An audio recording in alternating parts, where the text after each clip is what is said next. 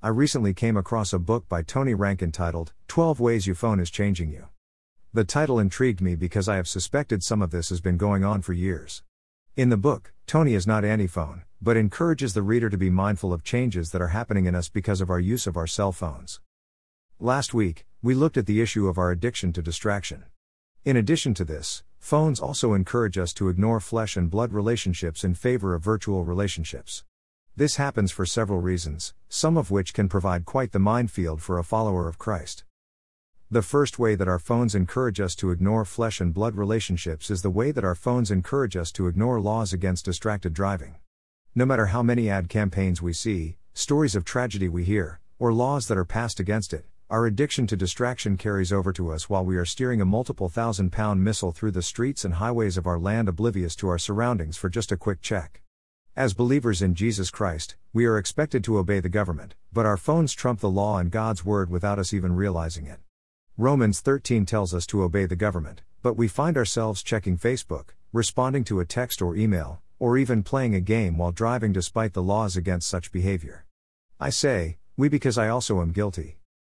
Another part of ignoring flesh and blood relationships is the way many people engage in viral anger in ways they never would if the person they were addressing were standing in front of them instead of checking a message many hours later. We know that Jesus told us to do unto others as we would have them do unto us, but we cannot seem to pass up the opportunity to go off on someone who is not standing in front of us.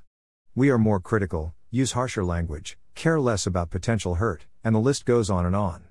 James said that cursing and blessing ought not come out of the same mouth. Perhaps we should apply that to keyboards as well.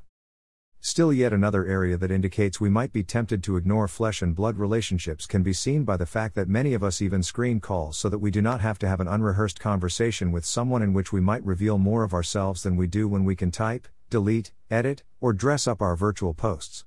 Someone calls and you can choose not to call them back.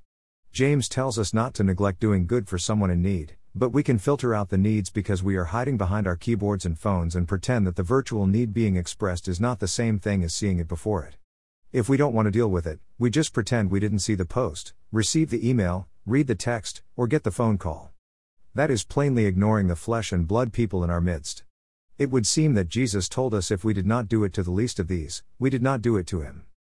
Finally, another area that indicates that we are ignoring flesh and blood relationships is the way that we lack opportunity to weep with those who weep and rejoice with those who rejoice. Sure, we can read their rants, cries for attention, and silly emoji posts, but that is hardly the same thing as putting an arm around them, looking them in the eye, and praying with them. We are being trained to no longer value this type of interaction because it is messy, unscripted, and belies a potential for embarrassment over an inability to understand or empathize. When our relationships are little more than pixels of information, we miss an opportunity to connect on a personal or spiritual level. So, our phones are helping us to be or become addicted to distraction. They also might be encouraging us to ignore flesh and blood relationships. We would be wise to be aware and fight the temptations this might provide.